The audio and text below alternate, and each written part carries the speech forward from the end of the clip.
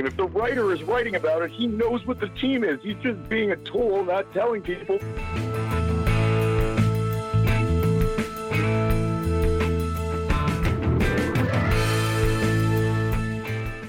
I swear I haven't eaten Taco Bell in like 3 years. You know, these are people's lives, right? They want to organize their lives. They've got, if they have children, you know, they've got to think about, what are we doing with their children? What are my family arrangements? And welcome to Artificial Turf Wars, episode 86, the podcast where we haven't signed any free agents either. I am your host, Greg Wisniewski, and I am joined tonight by the man of the hour, Nick Dyka. Nick, how's it going? Hey, Greg, I'm doing good. How are you doing? I'm doing wonderful, unlike my usual partner, Josh, who is very much under the weather and unable to participate in the podcast this week, and I think he is brokenhearted. It's got flu-like symptoms for real. Yeah, not like the had a bad night flu. Like, no, he's not feeling well. So, Josh, get better soon. I would love to have you back on and get your take on some of the stuff we're about to discuss, which is the Grichuk trade, the rumors about Chris Tillman, Devin Travis. Will he be in spring training? Will he be healthy? And then we had a trade that the Blue Jays almost made, but instead was made by the Brewers. We have your questions, naturally. We have a do-over. And I think, I mean, if we have a final thought, we have a final thought. But that's how it goes, because we also have two interviews in there. I have Josh Kuznick, who is a player agent. And, of course, Shai Davidi from Sportsnet is coming up later as well. But we shall get down to the news of the week. Randall Grichuk. That's just a weird name. But from the St. Louis Cardinals, Blue Jays have acquired another outfielder, who is a lot like a lot of our other outfielders, it seems. Yeah, I think you're right on that. I'd equate the Blue Jays outfield to kind of like Mexican food, in that it's all kind of the same stuff, just slightly reorganized. You know, like whether you're having a taco or a burrito or an enchilada, there's always going to be rice and beans and cheese. Unfortunately, in the Jays outfield, the things that are always going to be there are like a walk rate, you know, under 5% and a strikeout rate north of 30. So I think that, yeah, Randall Grichuk is a lot like the other Blue Jays and outfielders, and he'll get you there a different way. You know, he's got far more power than a guy like Kevin Pillar or Ezekiel Carrera. He's not unlike Teoscar Hernandez, I'd say, in that respect. And so I can understand why some people are left a little bit confused as to why the Jays went out and got him. But, you know, there's still some offseason to go. So maybe there's another move to come that we don't know about. But yeah, it is on the surface a little bit confusing. So first of all, I am forwarding all of the angry emails and tweets from our Mexican listeners to you. Oh, hey, I will say this. If I would love to expand my Mexican culinary palate. I just know the kind of like North American pseudo-Mexican staples. You've described Taco Bell food to a T, though. Absolutely. Same four ingredients layered differently. I swear I haven't eaten Taco Bell in like 3 years. Oh, my goodness. So I read an interesting article on Grichuk, getting back to baseball, that said that he had what was a premium skill set, which with the sudden year and a half of home run surge has become less of a premium skill set. This was on Fangraphs. I'm pretty sure it was Jeff Sullivan. In that sense, he is a depreciating asset, not because he's gotten any worse at hitting home runs, but because all the people who were kind of good at it are now much better. People who were already really good at it didn't actually get much better, because it's that, you know, that sort of sweet spot where, you know, more of those, it might be a home run balls leave the ballpark. So I am kind of curious to know, though, if that changes with the environment in the American League East, and specifically at his home park. If maybe the Blue Jays see another... I mean, the Blue Jays love to take a power hitter and turn him into a monster power hitter. Yeah. it's interesting because he has a lot of the same kind of like hard hit skills that someone like Kendrys Morales has. Like they're both kind of on the top of the StatCast leaderboards in terms of like barrels and exit velocity and things like that. So the Jays, at least from the outside, seem to prioritize some of that hard hit metrics that are kind of popping up in kind of advanced statistics these days. So maybe there is kind of another step he can take. I hope so. It's so hard to envision that given his plate discipline, because when you're only walking 5% of the time and you're striking out 30+% of the time, you've got to really, really make the most of the contact you do make, and it kind of puts you at a disadvantage compared to other hitters who are making more contact, even if it is less authoritative contact. But Nick, he bought a pitching machine that throws curveballs. Hey, I mean, I'll take it. If it would be, I would love to see them really kind of find something in Grichuk, and it would go a long way to make 2018 a really interesting season if he can be more than he's been so far. Maybe it is a magic pitching machine. He bought a magic. Yeah. Okay. Let us mosey over to the starting pitching rumor mill, where it has spat out a Chris Tillman rumor, which I'm unenthused. Are you enthused? Not particularly, but at the same time, I don't think Tillman is that much worse of an option than, say, Jason Vargas, who's one of the free agents the Jays have allegedly been targeting.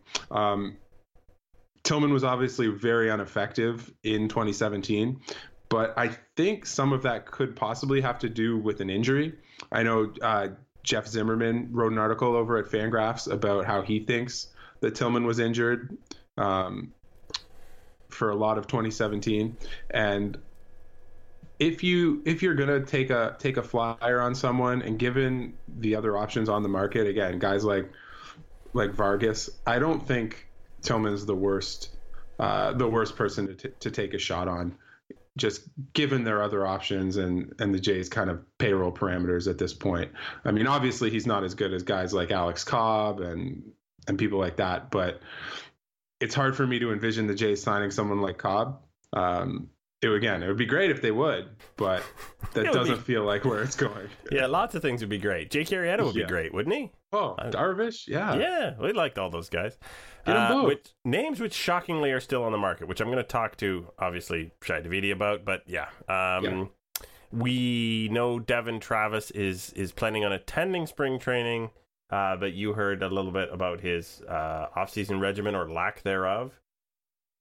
Yeah, he was at the Jays Winterfest. I wasn't there, but I was just reading an article about it, and it came out that he's still not running. He plans to be before spring training, because obviously running is a major part of baseball activities for all players not named Kendrys Morales. But yeah, so obviously it's somewhat concerning to hear that he's not resumed baseball activities to this point, but obviously that's why the Jays went out and they got Ingarvis Solarte and Aledmys Diaz. And honestly, I'm a little bit high on Aledmys Diaz. I don't think that there's anything I can see in his 2016 that suggests he was getting particularly lucky when he had his good season. And obviously last year he struggled and was sent down, but you know, the Cardinals had such a glut of infielders that, you know, he wasn't afforded the chance to kind of right the ship.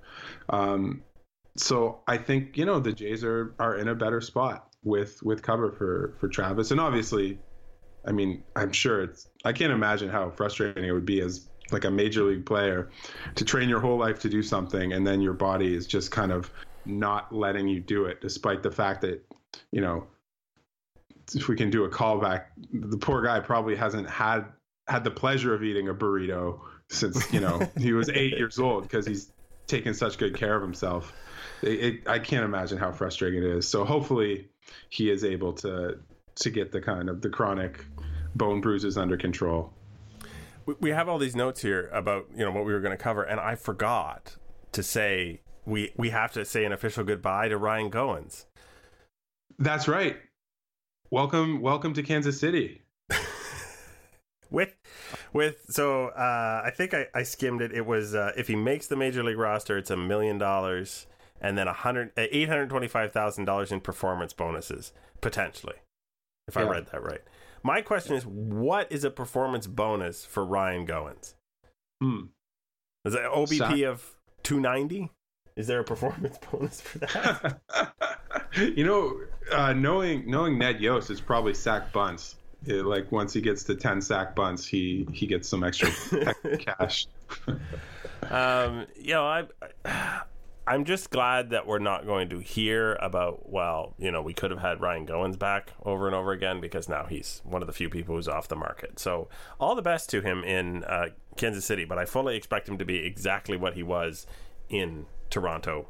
Sorry to all you Goins lovers, but a barely sufficient backup infielder who you really had no special skills other than the ability to play shortstop at an acceptable level at the major leagues. Defensively. Just defensively. Happy trails. Yeah, so we're going to have a question about part of this, but Christian Yelich, depending on where you're from, was traded, of course, from Miami, who has traded everyone you might recognize. He went to the Brewers for their number 2, 5, and 16 prospects or something. Once again, a deal a little bit more focused maybe on quantity of prospects than quality. Mm-hmm. Well, potentially. I know Lewis Brinson has been ranked quite high on the prospect list. Like, he's been in the top 10 before, and he's seen time in the major leagues, so he is a little bit closer to being able to contribute now than, say, someone like Vlad Guerrero Jr., who, according to a tweet from Craig Mish of Sirius FM, he said that the Jays put in the second most competitive offer for Yelich, but that they wouldn't part with Vlad Jr. And when they wouldn't part with Vlad, that's when Miami decided to go with the Brewers offer. So that's kind of the Jays talking point in all this. Greg, would you have traded young Vlad for Christian Yelich? Well, I don't think the Blue Jays are going to be, even with Christian Yelich for the next 2 or 3 years, are going to be great this year. I would love to see Vlad Jr. in a Blue Jays uniform for a very long time. So I probably wouldn't have, which is silly, because, I mean, from a logical perspective, Yelich is pretty good, and he already is an established major leaguer, and he's under control for 5 more years, I think, or 4 more years for like $58 million, which is peanuts for an established major leaguer. So purely for emotional reasons, I think keeping the number 1 or 2 or 3 prospect in all of, never 1, 2 or 3 or 4 prospect in all of baseball, I think that's the move that I would make, and I think that the Blue Jays were asked about it, and they didn't deny being in the mix, but they didn't talk about Vlad specifically. They said it would have taken a big chunk out of our organization to make that move, and that wasn't the right move right now. So kind of think that's what they're saying is Vlad is a big chunk of their future plans. Right. And I do think there is something to what you're saying about how Christian Yelich doesn't make the Blue Jays World Series favorites if they do acquire him this year. It may not even make them wild card favorites at this point. So having Vlad Jr. a few years down the road might be more beneficial to the Jays on their win curve, to use the super kind of super nerdy Fangraphs term that I don't even think I completely understand. But having him later might actually be more beneficial to the Jays than having Yelich now. Now, interesting enough, if everything had happened last year and they were trying to do the fire sale last year, I probably would have done the deal, because I would have thought the Jays had a real crack at 2017. Right. But then they tightened the seams on the balls, and Aaron Sanchez's fingers exploded. And we had the worst offense in the American League. Yeah. So, Well, I mean, we would have had Yelich, though, to help oh, it. yeah, raising us to at least 12th. Out of 15. It's not worst. Oh, I think that about sums up the... Oh, sorry, Lorenzo Cain, which broke even later than the Yelich news, also signed with the Brewers. So, I mean, we didn't have any major expectation at this point. The Blue Jays were chasing that outfielder because of the Curtis Granderson deal. But Cain is now off the market. We have a question about Cain later. So, just $580 is not cheap. It seems in line with what you would expect for, a outfielder with a lot of tools. So I still don't know why the slow-moving free agent market, it hasn't cratered yet, but it hasn't gone anywhere. Right.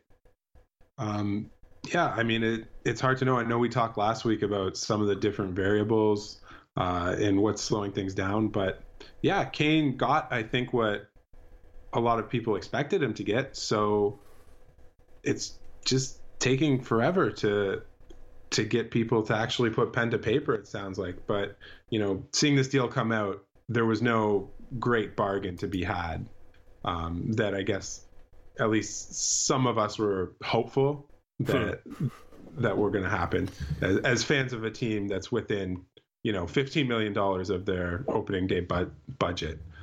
But the other good news, though, Greg, is with Cain on the Brewers, if the Jays are interested in any more athletic, high strikeout outfielders, I'm sure Keon Broxton's now available if they do want to make a move. Well, I mean, there probably is a way to play 5 guys in the outfield every game. I don't think it's been looked into in any great depth yet. Oh, I'll bet you Joe Maddon's looked into it.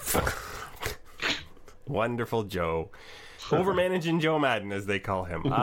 So, we are talking about the difficulty of being a free agent at this late stage and what kind of deals are coming out. And that's exactly what a lot of my talk with Josh Kuznick was. And that's what we're going to go to right now and see what he has to say about the whole thing from the perspective of an agent.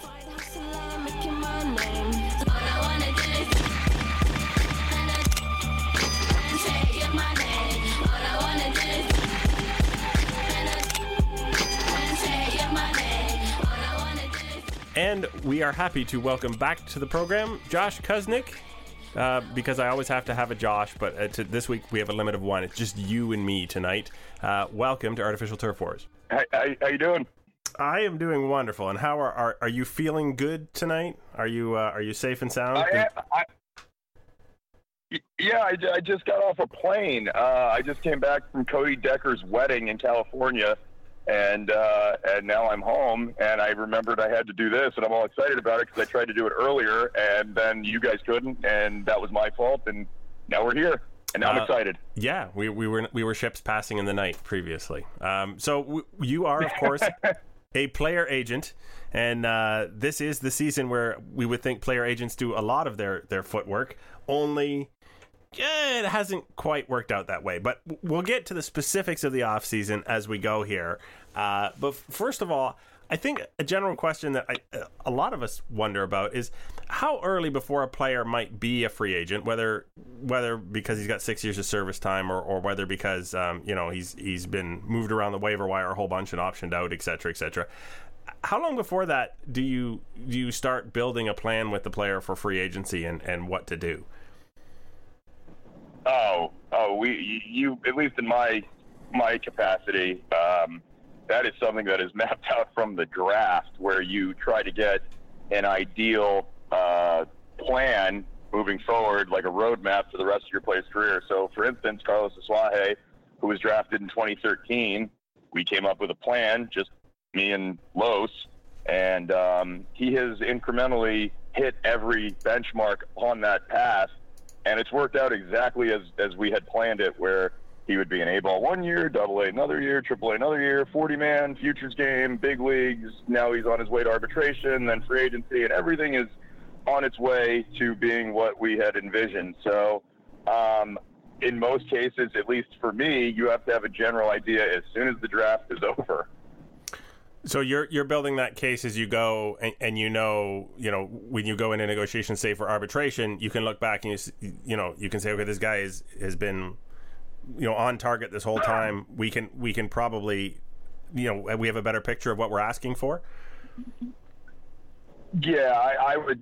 There's a comfort level when you have a player that hasn't had any obstacles on the field, off the field, whatever they may be, and you can rely on the player to do his job to the best of his capabilities without distractions. And in those situations, it's very easy to negotiate because if things don't work out with the ball club in a way that you and the player are comfortable with, you feel okay trusting your player, like, hey, we're going to do a 1-year deal, we're going to go to arbitration, we're going to a hearing, we're going to sign this, blah, blah, whatever you put on the player, he's going to handle it. Now, there are other situations where obstacles happen, and you have to take all that into consideration, and maybe you do take a deal because free agency is not appealing, which is something that I have faced often in my career. Well, yeah, not every player is on the Mike Trout trajectory, as it were. No, unfortunately for me, no, they are not. So it would be great if they were, but in all seriousness, though, to varying degrees, all these guys get paid. All these guys make money that most people never would see in their real lives, like outside of sports. So even when you're dealing with the quote-unquote lower tier of contracts, they're all still really important from my perspective, obviously. So there's no such thing as, like a throwaway deal or a throwaway free agent deal or, just settling and punting. Like every single deal that I do with a player, because I'm a smaller size company, because I only have 4 guys in the big leagues and I work alone, every deal I do is really important. So this year, we were talking off air a second ago, I got 5-6 guys that have major league time that are currently free agents, and it is killing me, and it is not moving in a direction that I had hoped it would for every one of them, and has nothing to do with them as a monolith or individually. It's more of a monolith, I'm sorry.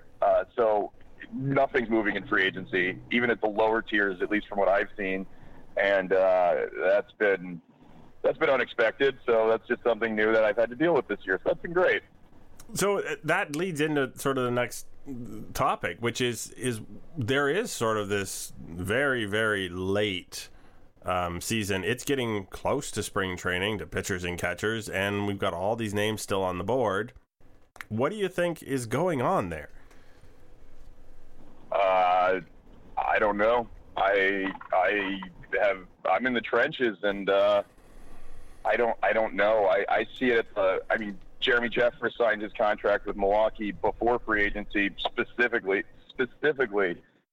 because I was concerned about the free agent marketplace for a guy in his position. I was so terrified of the prospects of free agency in this class. He took his deal that some people were not thrilled with the structure of it, and to that, I don't care. It was good for Jeremy, so I'm thrilled he's not a free agent, but I have other guys that are not going to, break the bank. That would be on the front page of ESPN, or whatever, that are looking to just get into spring training, big league invite, any kind of deal like that. And I have not been able to get traction going with pretty much every single client I have with big league time. There has been essentially no movement on what I have seen, and that includes one of my clients who was on the Red Sox opening day roster last year. It is incredible. I don't know what the hell to make of that. I'm just trying to fight through it, and I got 21 days to get 6 guys jobs, so no pressure. So our teams, like, when you call her, they're like, we don't need 40 players, we don't need that many people in camp this year? Are they saying we're going to go with young guys? Or, like, do they have an answer for why there's so little interest? There are variations of what you just said, for sure. There have been other clubs that have said to me they're full, which I guess every team has 30 top prospects that they just don't need players anymore, and all 30 teams are going to win the World Series. That's cool. That's great. It's a boon for player development where every single team has everyone they need. But that said, it's some variations of that, and I've been running up against the wall with stuff that is not seven figures. I mean, Pedro Gomez actually tweeted out something from one of my clients the other day. I had a minor league free agent, Tyler Badamo, who was with the Mets, the Diamondbacks, got all the way to AAA last year. He's 24 years old. A minor league deal on him would cost nothing. If he got released before the season out of spring, it would cost nothing. Players not paid during spring training. It would cost a roster spot. He got to AAA last year after he signed out of Indy Ball, after he got released by the Mets, and he has the NCAA scoreless streak record for consecutive innings pitched, scoreless, like the Hershiser record, except for college. And I can't get him a job anywhere right now. There's some traction, but, I mean, he literally went on Twitter and asked teams for a job yesterday. And it's like, what the hell? So there, in some situations, there does – I'm not going to use the C word, but in some cases it does feel like something might be an external force stopping teams from doing something. What that is, I have no idea. But there are teams where I would reach out, or I have reached out, and they will say, you know, let's talk closer to spring. There's 21 days left. How much closer do I need to wait here? Yeah. It's you would think that for free, essentially, some team would at least want to take a peek. You know. Yeah. Give them a uniform. Yeah, and right. And years past, all my free agent work would be finished by the winter meetings or shortly thereafter. This is the longest I've ever gone with multiple free agents, much less 6 of them. And I see what the top half of the market looks like from the high-end players financially, the top tier that we all read about every day. And those guys aren't signed. So what does that say for the position that I'm in currently? And part of it, not going to the C word, the market is completely frozen until those top tier guys sign, in my opinion, to a degree, because they can't sign. If they don't sign, the next tier of players can't sign because they don't want to get stuck in a situation where they're signing where somebody just got $200 million or shortly thereafter. So if a player is a first baseman and then they take a deal and then that team goes out and signs Eric Hosmer, I can imagine the guy who signed there first would probably not be real happy after the fact. So in that sense, everything's kind of frozen there. But below that is you have that group of major league players that maybe aren't going to get a ton of money, and teams are offering them minor league deals out of opportunity, which doesn't look great, that they're taking advantage of that. But in my opinion, but you have this tier of guys that played in the major league last year and are getting offered minor league deals right now, and those guys don't want to take those deals yet because they're waiting to try to get big league deals. So below that, the guys in my tier, the guys who are in AAA that have big league time, they can't get signed yet because the tier above them hasn't signed. So there is a trickle down all the way from the Eric Hosmers of the world all the way down to Tyler Badamo. Like, it really affects everyone. The guys that have signed with teams yet, but they're so far, have been the exception and not the rule. You go to Baseball America's transaction page or any transaction page online, and I mean, this past week period for their transactions, I think it was 30 minor league deals got signed in all of baseball. Not every team signed somebody, and the guys that had got signed, some of them were out of Indy Ball, some were for low A and filling out spring training. So like guys with service time, maybe 10 of those guys signed in the last week. When has that ever happened in January during a free agency period? I've been an agent 15 years now. That's never happened from what I've seen. So I might be the right person to talk to, but I don't have any answers for why the market is this way. I have my own working theories, but, to speculate that openly would be reckless. But, from what I've seen, I certainly do not mind talking about. So, are you still there? Yeah, I'm sorry. Yeah, sorry. So, okay, in previous seasons, when you've sort of known what was going, I'm sure you have sort of a line to go with a client who might not be the first person picked up. Hey, sit tight, or whatever you say to encourage them about the process. What do you say this year? Like, how do you comfort or assure a player in this environment? All I've got right now is I keep telling him the top 5 free agents in baseball still have not signed yet. And there's like 100+ players that have service from last year that have not signed yet. And that if maybe 1 or 2 of my clients had signed already, maybe I would be concerned for the individuals right now. But every single client I have that's a free agent is the exact same boat. And I have to keep telling them the same exact thing. I started screen capping them text messages I got directly from teams where it's like, hey, let's just sit tight and closer to spring. And it's like, what do I say to them? Other than showing them exactly what the text is, I don't even know how to relay that information without sounding terrible, because it sounds like I'm not doing my job, which is not the case.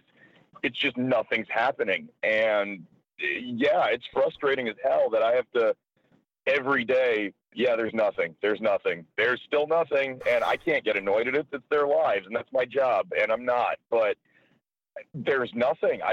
Even when there's a small lead, like when the McCutcheon trade happens, maybe there's an opportunity to move an outfielder around. That's literally like the only news that like when there's a trade that happens, I get to be reactionary, and that is the most action I've had all off season. So I may be digging into a wound here, but you have a couple of former clients who are currently in the major leagues. Kenley Jansen is one. Lorenzo Cain is a current free agent. And obviously we don't have the inside view of how you parted terms with them. So do you have still an emotional investment in someone who was a former client about what's happening to them in free agency? I feel like asking me that question would lead to be assuming you guys all listen to the podcast or is that just like coincidental? Because I literally spent an hour doing a forensic autopsy of how I got fired by both guys, and it's awesome. Well, okay, what was that podcast? And I'll refer people to it. I was going to say, I don't mind talking about it. Getting fired by Kenley sucked. He's a good dude. I'm happy for him. I think the thing I lament more than anything in the whole world is that I played a role, a large one, in him becoming a pitcher, and I'm not going to be in his Hall of Fame speech. That kind of pisses me off. Aside from that, I'm pretty happy for him. I didn't get any money. I lost millions of dollars. I was there from the time he was a catcher. It sucks, but what are you going to do? If you can't take a hit like that financially and live with it, you shouldn't be an agent. And I don't recommend people just like, hey, I'm going to be an agent, lose millions of dollars, then keep doing it like Josh did. No, that's stupid. Don't do that.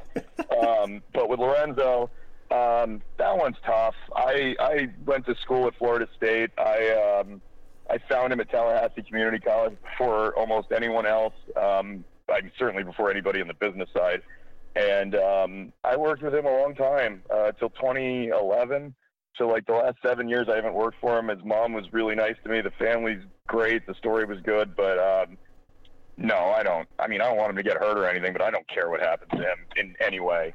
It's a non-issue to me. He doesn't care what happens to me. If he did, I wouldn't have gotten fired, but no, we don't care about each other anymore. That's kind of what happens. And that's the bad part of the business, because we were both friends coming up in the industry together for a long time, and then nothing. And that's the part of the job that really sucks. And I had mentioned this before, and I don't mind saying it again, even though I'm stealing from myself here, but I'd gotten asked about this similar kind of line of questioning about Lowe, and my answer was, in free agency, I cannot comment on specific contracts of other players that I don't work for.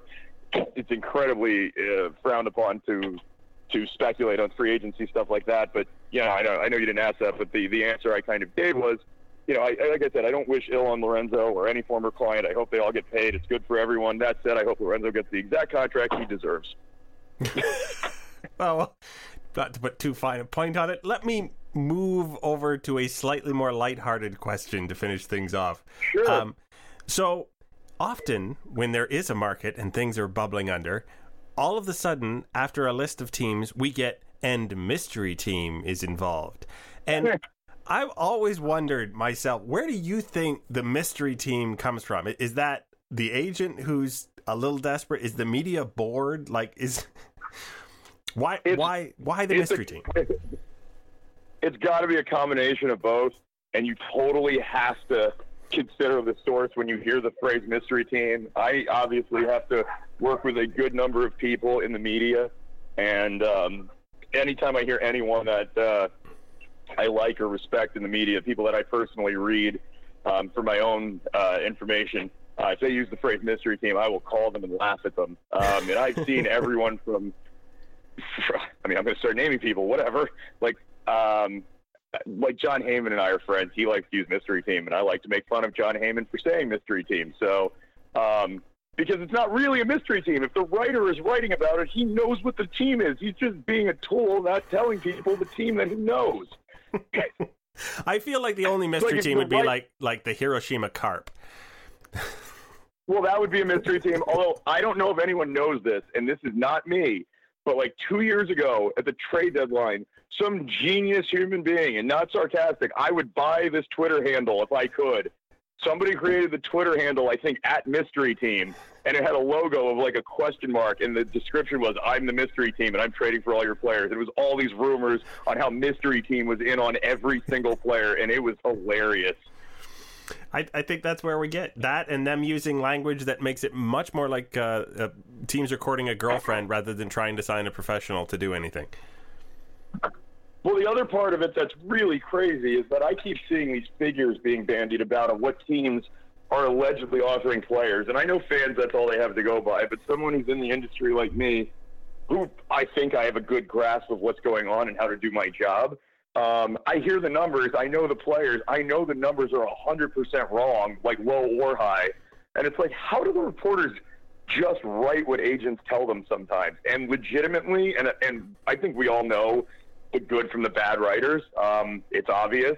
And some of the bad writers get 100% of their information from agents. And those are the people that are very easy to I mean, in my position, it would be very easy for me to manipulate someone like that. I do not do that because I'm all about transparency. I can come on here and say whatever I want and not really worry about it because I know I'm not going to do anything that damaging to myself.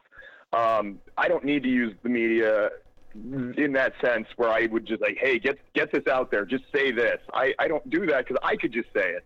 And then people could make their own determination. So there's a lot of information trading between writers and agents as a whole. But for me, at least, there's a diminishing return on something like that because if someone's going to write something not true about your player and it's really good and then it doesn't happen, it doesn't help you. So maybe there's a short-term burst, but what it does do is it really, for some of the writers, it diminishes their entire brand. And there are guys that were great a couple of years ago that we all saw were rising stars that are terrible now. And no one reads them or pays attention to them, and they're laughing stocks in the industry. And then every agent knows who to not talk to, and that's what happens. And there are legitimately writers in the industry that I could point to and tell you every single agency that is giving them information based on the way that they report. The general public doesn't get to pick up on stuff like that. I do, and it's like, wow, you guys aren't even trying to hide it. Yeah, we do occasionally wonder who works for, as example, of course, Boras Incorporated, who just happens to also work for, somebody like ESPN or SI or whoever. It is a little suspicious bit of a dance. Well, yeah, and what's hilarious is I just mentioned a writer that I like to make fun of, and you brought up Boras, and we'll leave that alone. All right. Well, on that note, I would like to thank you, Josh Kusnik, for dropping by once again. Your perspective as an agent is very different from the way that everybody else looks at the game. So we appreciate you sharing so openly your thoughts. And I do hope that someone listens to the podcast and signs all 6 of your free agents. Mystery team. Mystery team's going to get them all for sure. Have a good night, sir. All of them. Yeah, thank you so much for having me. Let's do this again before 2 years from now. All right, take care.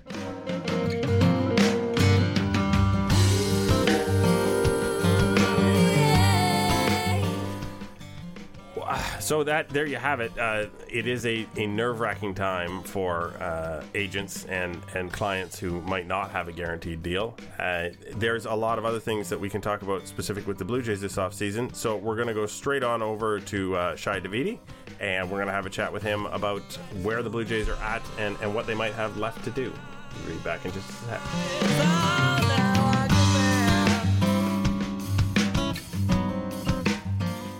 And I am happy to welcome back to Artificial Turf Wars Mr. Shai Davidi of Sportsnet. Shai, how are you doing tonight? I'm not too bad. How about yourself? I am wonderful. It's good to have you back. Always an exciting time of year. Supposed to be an exciting time of year as we watch the roster, get finished off before spring training. We're not quite finished yet, but I figure we'll launch right into it with the names we do have. We have Aledmys Diaz. We have Curtis Granderson, we have Randall Grichuk, and Yangervis Solarte. So what are the Jays trying to do here, or what have they done for their offense, do you think? All right, well, let's start here. You're right that they're not done. I still think there's probably 2 moves left. There's probably a starter and probably a reliever. Although, you know, some sort of opportunity shakes loose, that could change. But that's my expectation as of right now. In terms of what they're trying to do, it's sort of layered, right?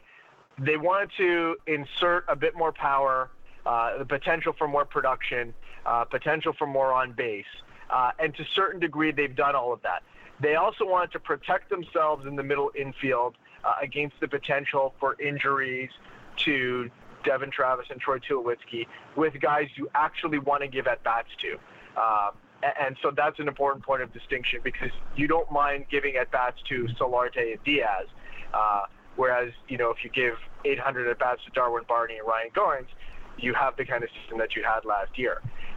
And secondly, they wanted to create a bunch of options for themselves in the outfield so that they could put guys like Teoscar Hernandez and Anthony Alford and Dalton Bombay in positions where they have to wait for a spot on the team and really have to force their way on it. Are you surprised that we didn't see something about Lorenzo Cain at this point? And we, you know, instead they went sort of with that Granderson Grichuk direction?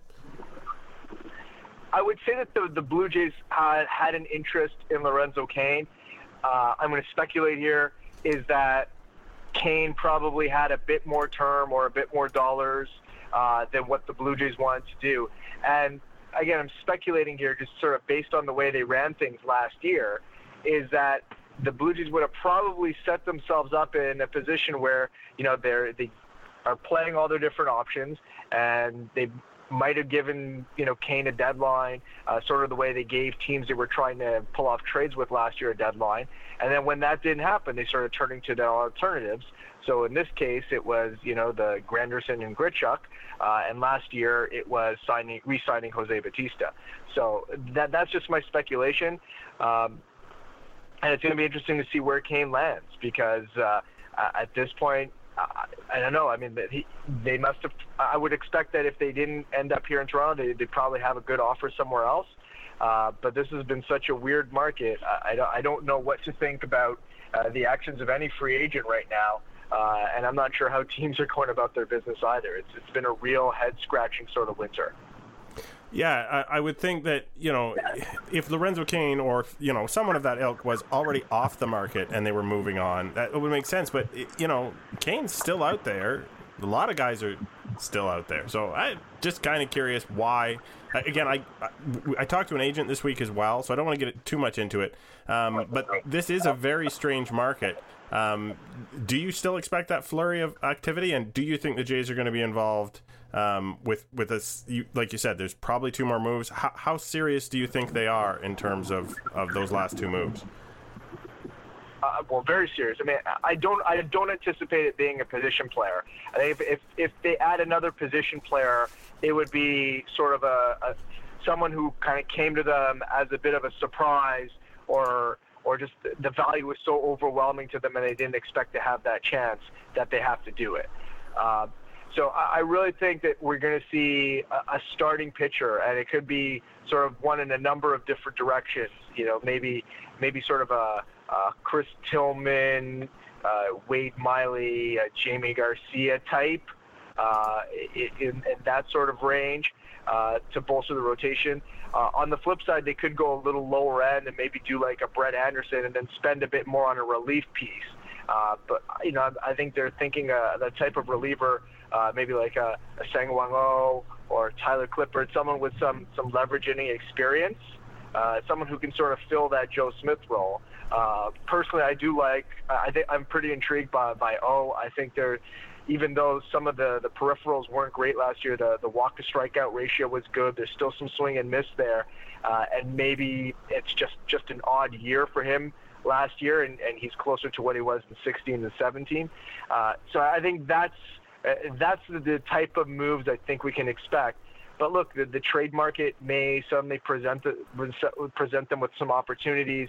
You know, if a team decides to shift direction, I still think, like, not just the Jays. I think the Jays are relatively settled, but they still have some money to work with, so it gives them some opportunities. But a lot of other teams aren't really settled yet, just because of how many players that remain on the market and the number of different directions teams can still go. So I think there are a lot of potential avenues, and teams like the Blue Jays are going to be sort of careful to not necessarily cut themselves off as long as they have what they feel are the best alternatives on the market or other alternatives on the market. So as you talk about acquiring pitching, I guess the big question is, do you think that the Blue Jays have changed the league's worst offense into something that is acceptable at this point? Or is that just they need the pitching more than they need to fix the offense at this point? Well, so the answer is I don't know. And one of the reasons we don't know is because we can't say with any certainty what's Troy Tulowitzki, right? Is Justin Smoke going to perform similarly in that 900 OPS range? Are you going to be able to get a full year of Josh Donaldson? What's Devin Travis? Is he playing 40 games? Is he playing 80 games? Is he playing 120 games? I think all those things mean that there's a lot of volatility in trying to predict what that offense is going to be. I mean, I think it could very easily be, in the, say 4 to 8 range in terms of teams in the American or rank in the American League. But there's the potential for them to struggle badly again. So it's an interesting question, but in terms of adding more position players, you'd have to be subbing someone out right now because you're not going to add another complementary piece. I mean, maybe you add a backup catcher, but that's going to be an incremental upgrade over Luke Maley. So I don't think that's going to be substantial or significant one way or the other. If Russell Martin gets hurt, we're going to see Danny Jansen or Reese McGuire probably getting the bulk of ABs. So, I don't think the backup catcher is going to change the situation. Beyond that, I don't know that you can do something unless you're moving one of the pieces off. So, you'd have to maybe trade Kevin Pillar for something and get a new center fielder. And are you doing that much better at that point? So the offense sort of is what it is right now, barring some sort of transformational type deal. I think on the pitching side, they just need the depth, right? I think they need the options. There's a faction in the Blue Jays that really want Joe Biagini to end up in the rotation. They want to give him a chance to start. I think that there's also a faction that would like to see him back in the bullpen. And there's probably a thought that, they wouldn't mind having him at AAA just waiting for an opportunity in case there's an injury or someone stumbles in the rotation. But they have to get that starting piece in order to allow that to happen. And look, if you can get someone who can reliably eat some innings in the number 5 spot in the rotation, I think you've got a chance to be a much deeper staff. You've got a chance to have Joe Biagini either be in your bullpen or be that depth piece, and you protect yourself against a number of different outcomes. So I think that's why we're going to see that investment in pitching, and especially with Dominic Leone not on the team anymore. I mean, that's a spot that they do have to backfill for. So ultimately, the question comes up over and over again. Well, how much have the Jays spent up to this point? And it's an interesting number to throw around because it's more money than I will ever make in my entire lifetime. But I guess more to the point is, how much do they say they have to spend at this point? What is really left over? And is that left over so we can spend it on opening day and have a guy for a full year? Or is that that's all the flexibility they're going to have for the remainder of the year if they had to trade in season? Right. So that the latter part of that I can't say with any certainty because that I don't know. The sense that I've gotten is that right now they have remaining somewhere like above 10, but probably a bit below 15 in that sort of ballpark to work with. And I think partly that's impacted by, the roughly $1 million split in arbitration potential between what they've offered and what the player has asked in the arbitration cases with Stroman and Asuna. And then, of course, I think they can always create a bit more space by, if they had to, they could always release someone like Ezekiel Carrera and save themselves 75% of the salary if they dump him before the end of spring training. So I think there's room for them to be creative. The question is, do they want to bank a little bit of money and save it for in season, or is the piece that they can add right now the sensible one? And better use of the money, because you can leverage it over the course of 162 potentially, rather than 80 or 70 or 60 or whatever point you spend it in season. So I think, again, I can't remember an off season where the possibilities on January, late January, February looming have been so open and so plentiful for teams. And it really, in a lot of ways, it feels like it's almost like a December still in a typical off season.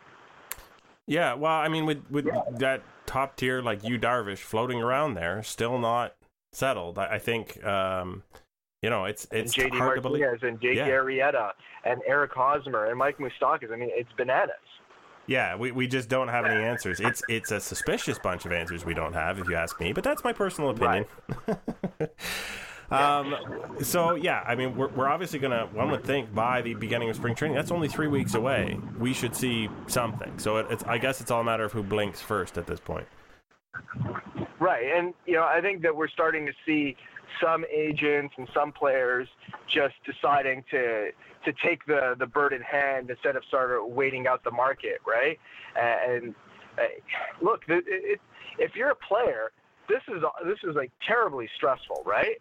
Mm-hmm. Because you're like, where am I packing? Where am I sending my stuff to? How am I organizing my life? Right? I don't even know which spring training camp I'm going to. Am I sending my stuff to Florida or Arizona? It's not. It sounds like, oh, it's not a big deal, but these are people's lives, right? They want to organize their lives. They've got, if they have children, they've got to think about, what are we doing with their children? What are my family arrangements? There are a lot of different things that are inconveniencing players and stresses on players that can start forcing decisions. So it's going to be really intriguing to watch how the dominoes fall in the end. And I do think players are going to probably start blinking first, because ultimately they got to get jobs. They got to get paid. Indeed. And I'm sure these are the kind of inconveniences that people remember when they start talking to the Players Association next time an agreement comes around. Oh, yeah. All right, so I'm going to I'm going to change gears completely to guys who don't have to worry about those sorts of things anymore. We just, prior to recording this, had the Hall of Fame announcement a couple of hours ago. You have a ballot. Now, remind me, did you put 10 names on your ballot? I did. I appreciate that. As a baseball fan, I appreciate in this crop that you put 10 names on your ballot. How many of our current inductees? There were 4. Obviously, Chipper Jones, Vladimir Guerrero, Jim Thome, and Trevor Hoffman. How many of those were on your ballot? Do you remember? All 4. Wow, you pick a winner. Yeah. No, well, look, I mean, I don't think that these ones were particularly complicated, right? And I did something on my ballot this year that I never wanted to do, and that's take a player I'd voted for previously off my ballot. But I've been at 10 for a few years now, and I've always stuck to, when someone's on my ballot, they stay there. But I got to the point where, Edgar Martinez is in his penultimate year. Fred McGriff is in his penultimate year. They're 2 guys I've wanted to vote for. I had Kurt Schilling and as a pitcher, not as a person, I'll note, and Jeff Kent on my ballot. And ultimately I decided that, they're still going to have more time on their ballot, but I'm going to run out of opportunities to vote for these 2 guys. I'm going to try to give them the best chance that I can. And so I added them to my ballot this year. And then I've had Larry Walker on my ballot. I'm going to be writing about, him and why I think, he deserves a bit more play or a bit more consideration beyond the numbers for Sportsnet.ca tomorrow. And, those are some guys that I feel strongly about. And it's going to be interesting because next year a lot of people are going to have some room on their ballots. And, people like Edgar Martinez, who didn't get in, was close, and Larry Walker, who made a bit of a move but hasn't, and Fred McGriff, who's been stuck in the mud for a long time. I wonder if they get a bit of a boost, and we might see a bit of an uptick for guys like that in the next year. Yeah, it'll be interesting to see because there are a couple of, I think Pedro is on for his first year next year. Halliday will be there. So, that, there's some automatics, that a lot of people are going to just replace on the ballot like this year. So it's a tough call. I know. Sorry, Pedro. Why did I say Pedro? I'm thinking of somebody else. I think you meant Mariano. Mariano, sorry. But what I was going to ask was... are you one of the people who just wishes they would have a binary ballot? Yeah, I think the binary ballot makes a lot more sense. Ultimately, I don't like. In fact, not that I only don't like. I just hate the whole concept. Oh, this guy's a first ballot Hall of Fame, or this guy's second ballot. Like, look, you either are or you aren't. You right? Mm-hmm. And I can understand that maybe your opinion on someone evolves over time, but you shouldn't have to play the system. And I really felt like this year what I did was play the system because I had to. And we have the Hall of Fame tracker that Ryan Thibodeau puts together. It's really become influential in people's decision making. I believe it certainly is in mine, but that's not what the Hall of Fame ballot should be, at least in my opinion. I mean, it's like if a player deserves to be there, you shouldn't be or in your opinion deserves to be there, you shouldn't be restricted by the number of spots on your ballot. You should be able to vote for who you believe should be in the Hall, and there shouldn't be limits, and there shouldn't be all the other gaming elements that are unfortunately a part of the process right now. And I'm glad to hear that as a writer you think that way, because I think the Hall cheapens itself by creating a difficult and a difficult and complicated or convoluted process for getting people, into the museum. And then we've talked on our podcast a few times about why they're really shooting themselves in the foot over and over. But I'm hoping that younger writers like yourself are going to, start to sort of have more sway in terms of why you're voting for these people, in the long run is they really deserve to be there to be remembered, as the greatest people who played the game. Although to be fair, the electorate has changed a fair bit over the past few years, and we're seeing it. We're seeing a more progressive, I'd like to think, approach to voting from a number of people. We've actually pushed a little bit harder even than the Hall of Fame in terms of being open and transparent, and they've sort of put the brakes on it a little bit as well. The writers have wanted and asked for far more spots on the ballot. At one point there was a proposal for 15 spots. Later amended to 12, and those were shot down. So, I think that exists. I think it's going to get better. I think we'd like to see the Hall of Fame move a little bit more too, and perhaps be a bit more flexible in dealing with what's been a real logjam of worthy candidates for an extended period. Yeah. And I'm not criticizing the writers in this case. I think there is a very progressive block. I think the Hall itself needs to listen to that block of writers more. On that note, I would again thank you for coming by, talking all things Blue Jays, and of course, I once again appreciate the 10-man ballot. I hope we'll talk to you in the season about how successful the Blue Jays have been and how they've blown everybody away by racing to the top of the division. It would be a nice refresh after last year for sure. Indeed. Here's to miracles. Thanks again, Shi. No problem. Take care.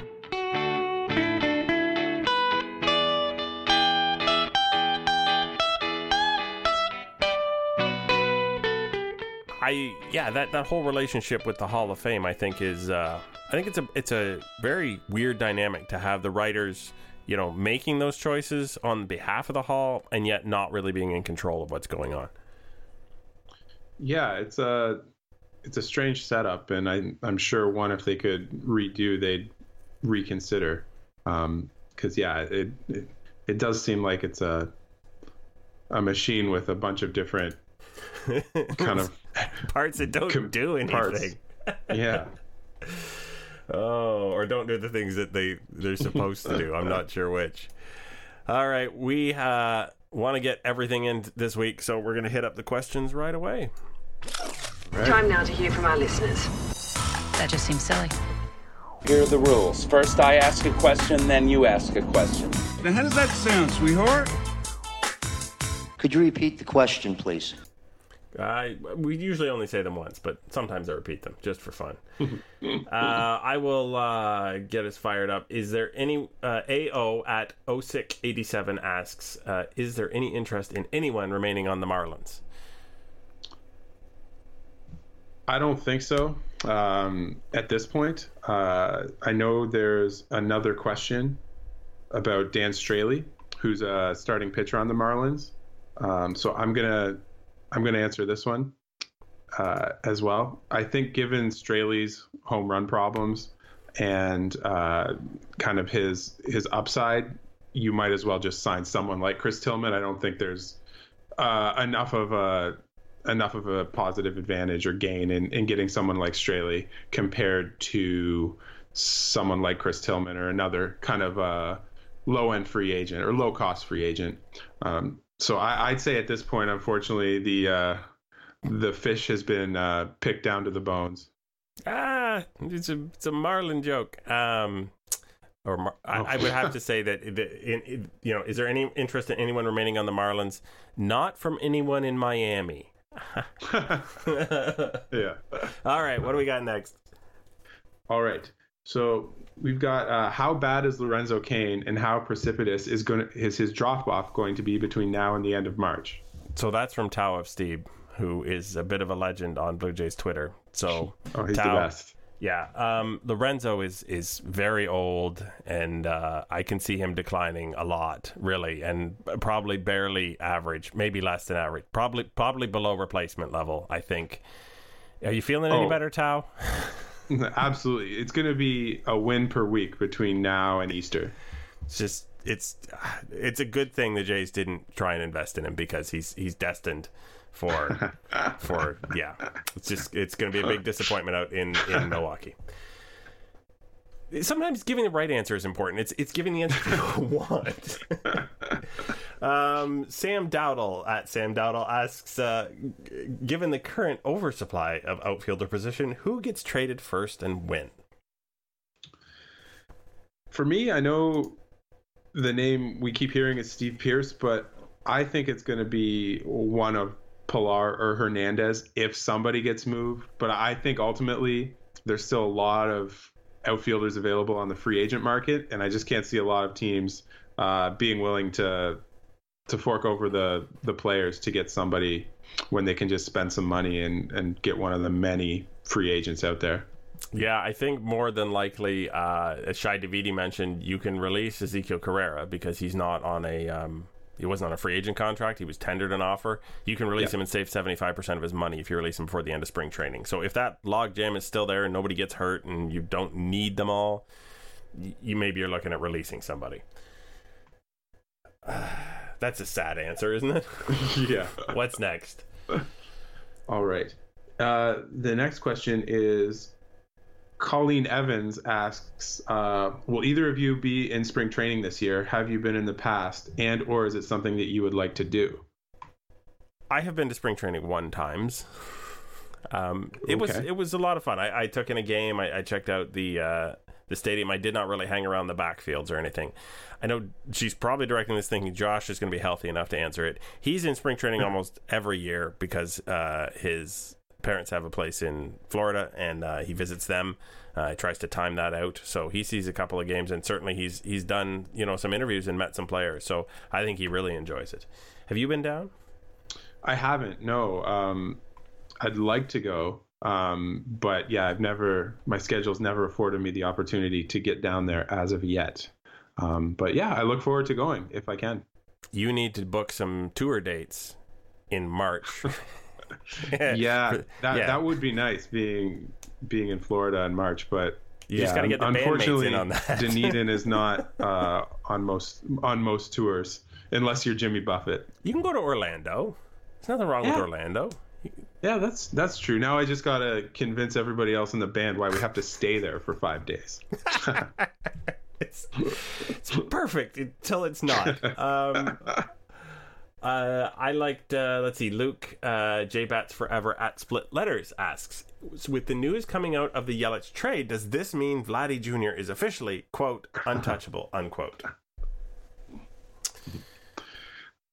I would think as unclose to untouchable as a prospect can get. I mean, I'm sure there's a trade we could conceive of where it would make sense to move him, but I think for all intents and purposes, he's probably not going anywhere. Yeah, you come to me and say Clayton Kershaw for Vlad Jr. straight up, and I'm like, where do I sign? Yeah. But yeah, I think that word is a funny word, and everybody's untouchable till they're not, but he's certainly the last person the Blue Jays want to trade right now. Right. All right. So Colleen has another question, and she says, is it wrong to assume that major league teams check eyesight in spring training with other physical checks? And then that relates to Brian A's question at big_B_SR. If Bautista signs with another team and hits 40 home runs after getting his vision cleared up, will he lose any fan loyalty from Jays fans? Seems like he shouldn't have kept his vision loss a secret and stuff. So that means that right in the middle of questions, we get a do-over. Oh my God, did he really just say that? But we can try again, right? You talking about a do-over, baby? Are you talking about a do-over? We believe in second chances. Yeah. So I'm going to take this one. I'm going to say, first of all, I'm not entirely sure that I believe the whole idea that Jose Bautista never got his vision checked. But right. There was an article that came out in the Sun today where Ross Atkins said that the Blue Jays do check their players' vision and to have it tested.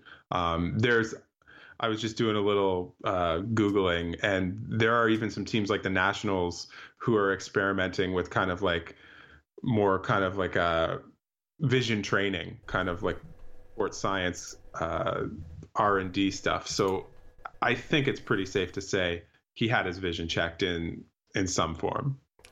But that said, if you have a poor season and you want to get a rumor out that there was some specific reason behind it, of all the things to blame, I couldn't see the ball. And I didn't do anything about it for 162 games because I didn't know I couldn't see the ball. Might be some of the weakest sauce I have ever seen poured over anything. Well, the problem is it just goes right against his other rumor he drummed up. Remember before he kind of signed in 2016, there was the rumor going around about how he spent $1 million a year on his body, which if you're spending $1 million and not getting an eye test, I mean, that's a lot of kale. So yeah, the do-over, if you're gonna let a rumor out, you gotta have something. I'm thinking more body specific, maybe somewhere down below the ice, something that could be a nagging injury, something that you could have been playing through, and certainly not something as easily debunked as did they test your eyes or not. Right. So yeah, I think if we want to be generous to Bautista, maybe kind of like what we could distill is it's some type of rare eye condition or something that was hard to identify, not just like a loss in his vision, and maybe that's all getting lost in translation, and that's what the problem was. But to answer the question too, I mean, Bautista didn't want to struggle. I mean, he cost himself a lot of money by struggling so much in 2016. So I think if he thought there was something he could do about whatever the problem was, he would have done it if he knew what to do about it. Yeah. Someone followed up with that. If this happens, the 40 home runs, will you hold me while I cry about it being with another team? That's at Split Letters. And I'm like, don't worry. No one will need to hug you and cuddle you because Jose Bautista is not hitting 40 home runs again. Sorry. Jose. Unfortunately, probably not. Yeah. We do have a usual question from Lou Brown 34. We don't really have time this week because he wants top 5 J moments in the past 5 years. We might get that one next week. We'll put a double heart on it. How about that? Right. Well, they're also, you know what? Here, I'll bet you I can do them in 15 seconds. Go. Okay, David Price trade, clinching the division in 2015, bat flip, Edwin's walk-off, and Donaldson scoring against the Rangers in the 2016 DS. Don't know if that was 15 seconds, but gosh darn it, it was quick. We didn't really savor any of them, but you can go back and look them up. They're all great. Oh my goodness.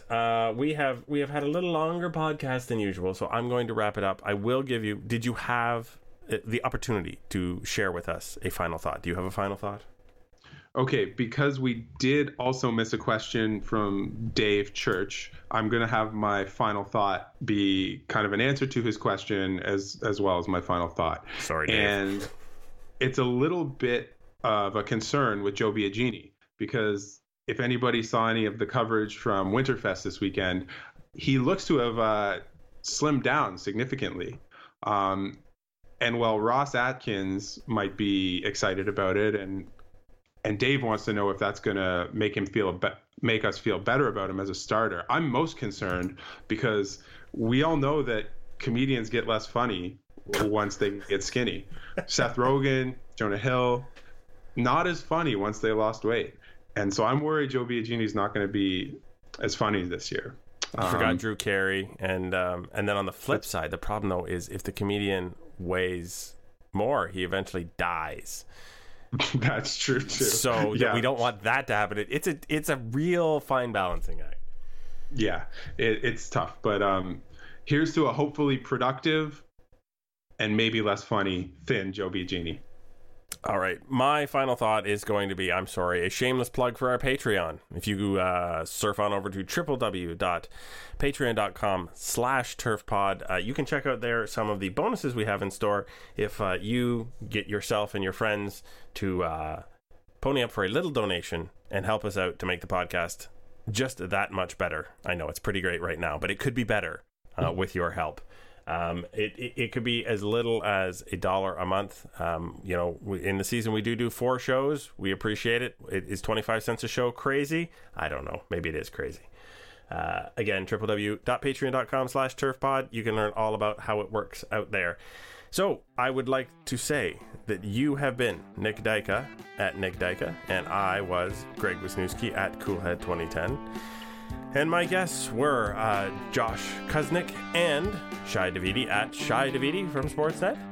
Thank you, everyone, for coming by this week. And Josh, get well soon. This has been episode number 86 of Artificial Turf Wars. We'll talk to you in a couple of weeks.